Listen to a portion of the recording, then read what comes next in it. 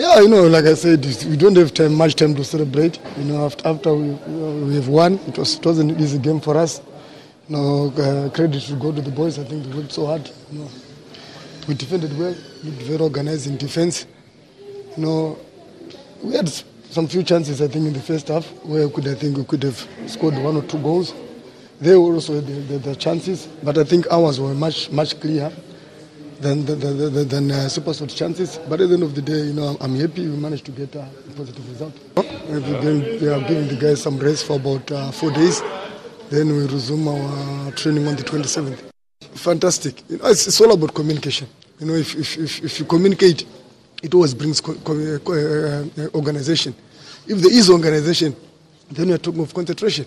But if there's no communication, definitely there's no organization. So the communication starts with the goalkeeper, it goes to the fullbacks, it goes to the centre backs.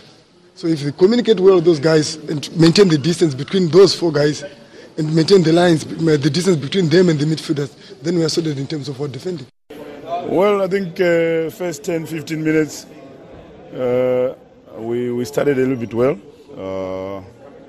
Control the game, control the tempo of the game, and we knew that their strength was going to be on transitions. And at that moment, we didn't really give them.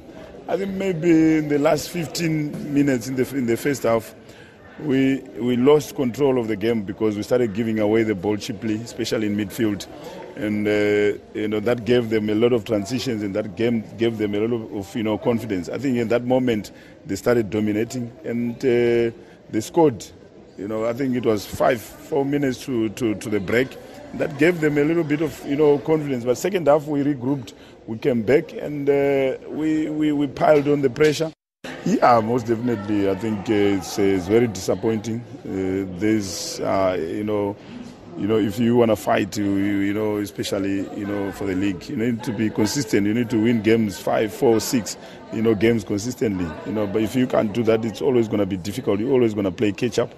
And I think today was going to give us that opportunity, to close the gap a little bit. But we didn't, and that's one area where we need to, improve. Being consistent, in terms of picking up points.